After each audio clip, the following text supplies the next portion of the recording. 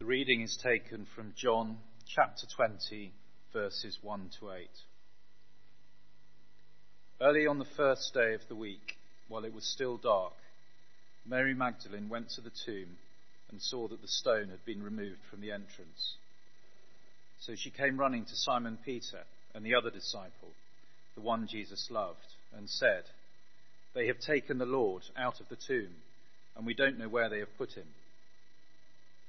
So Peter and the other disciple started for the tomb.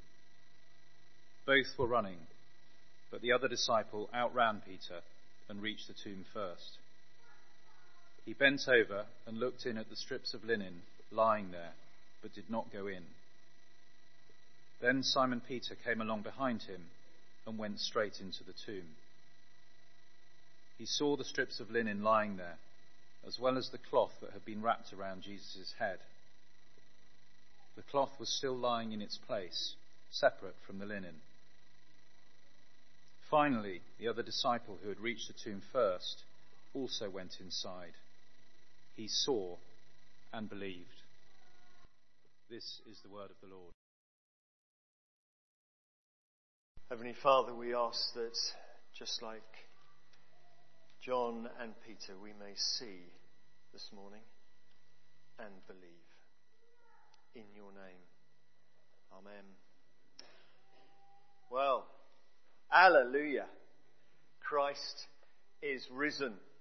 We arrive today at that glorious moment when the women first and then the disciples after them arrive at the tomb and of course find it empty.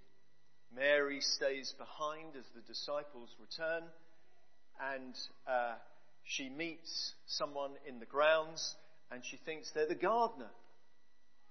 But it's not the gardener. And I'm not going to say it today, but my favourite word in the whole Bible, he just says Mary. And with that she knows. This is someone that knows my name. I recognise that voice. The normal order of things is completely blown away. And what we previously understood as the ultimate end, death itself, becomes a new beginning and a new start, new hope, new life, new relationship with God the Father. Now, many people have studied the events of that Holy Week and the death of Jesus itself, trying to understand what happened, how it happened, and what it means. A bit like detectives crawling over a murder scene. They're putting it all together. And actually, the first of those questions, how did it happen, is a sort of an easy one to answer because it has no answer. It's never had an answer. There is no explanation other than the one that the Bible gives. That Jesus rose from the dead. So if I start from that premise, let's answer that second question. What does it mean to us? And perhaps again using the theme of the detectives or the authorities, let me play a role here as one of those religious leaders completely fed up with this man Jesus. Completely fed up that he took me on one side and told me off. Completely fed up that he's taking people away from my following and they're following him. Completely fed up that he has a different way of talking to people and a different way of doing things. And just like any detective, I want to research him, I want to accuse him, I want to try him and condemn him and convict him and execute him. That's not a current detective. The last bit anyway.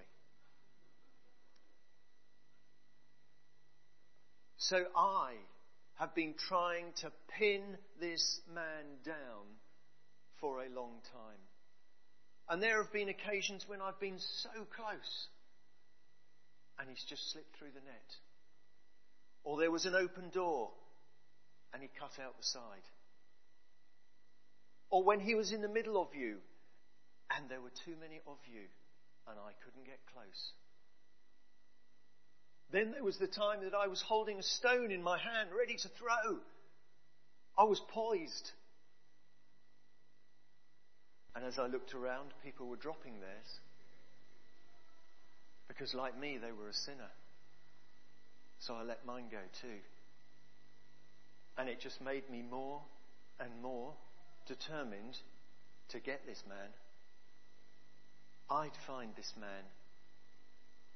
I'd put him behind bars. I'd end his game. And I found a man called Judas. And he was prepared to bring Jesus to me on his own.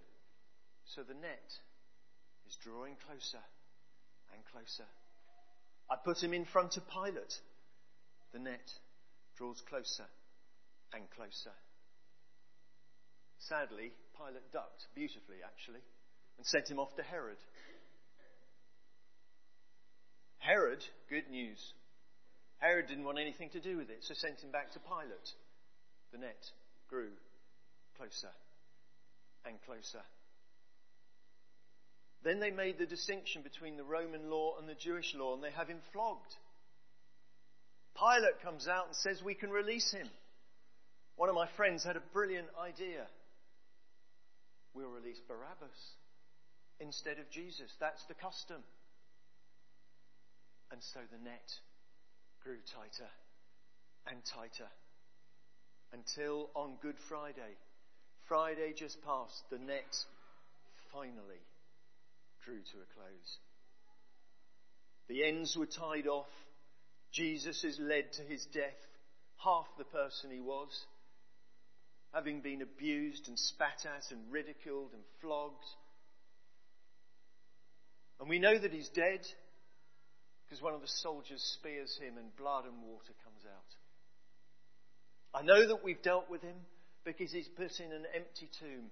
They roll this massive stone in front. They put Roman guards outside. There's no way past.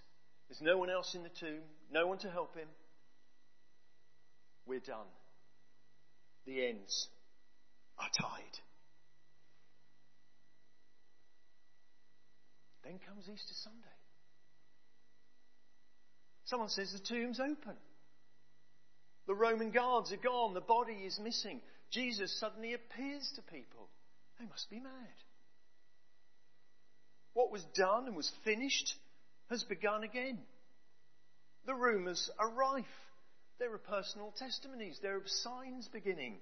Miracles, proclamations. It's like a wildfire. The man that was dead is now seen by hundreds. All of you.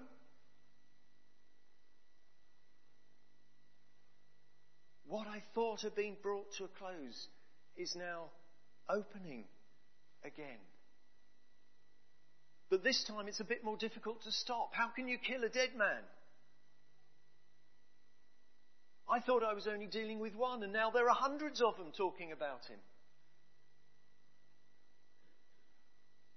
Where the strands had been pulled shut, they open all over again. We placed a man in a tomb,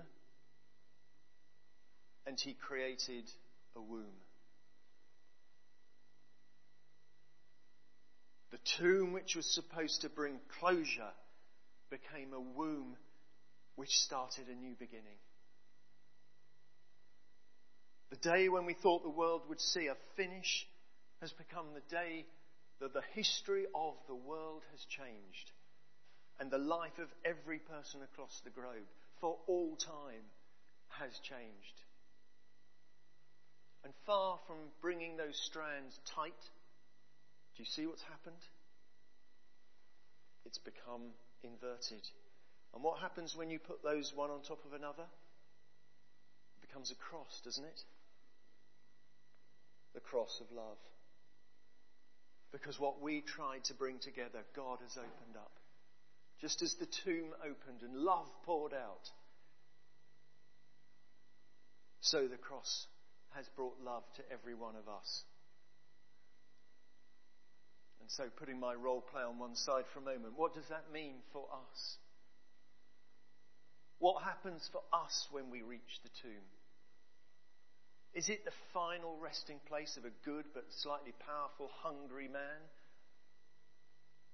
Or is it the birthplace of a new covenant and a new relationship with the God of the universe?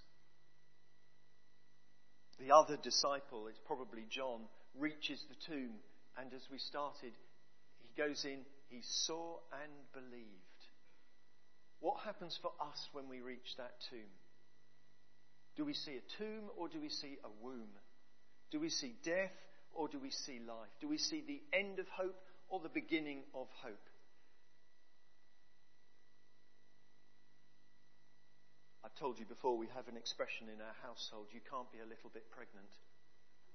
You either are or you are not.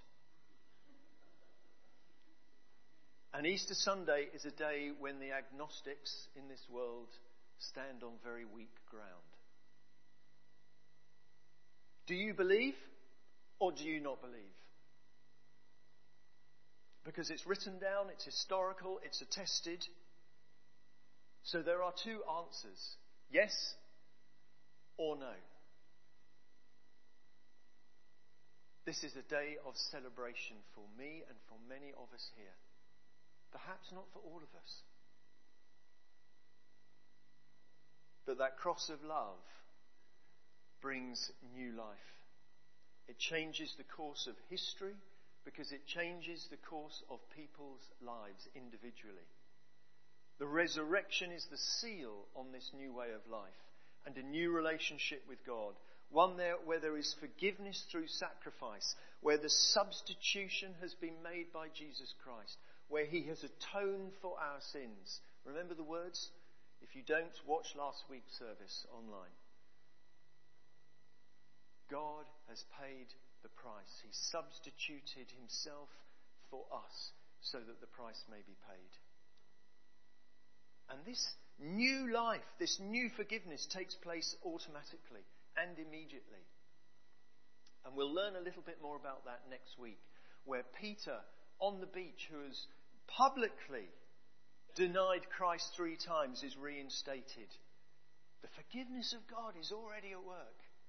Thomas, who denies until I see God for myself, is reinstated and forgiven. The disciples completely change their worldview. They become pastors, evangelists, healers, teachers, miracle workers. Their life is totally different. And they're determined to follow this path, even though it puts them in harm's way. Such is the transformation of Easter Sunday. What will Easter Sunday 2022 mean to us? Is it the tying off of the new strands so that we put a man in a tomb? Or is it the opening of the arms of God to shower his love and his purpose and his future upon us? Will we accept that gift of love, or will we reject it? There's no middle ground. It's a yes or a no. Let's pray.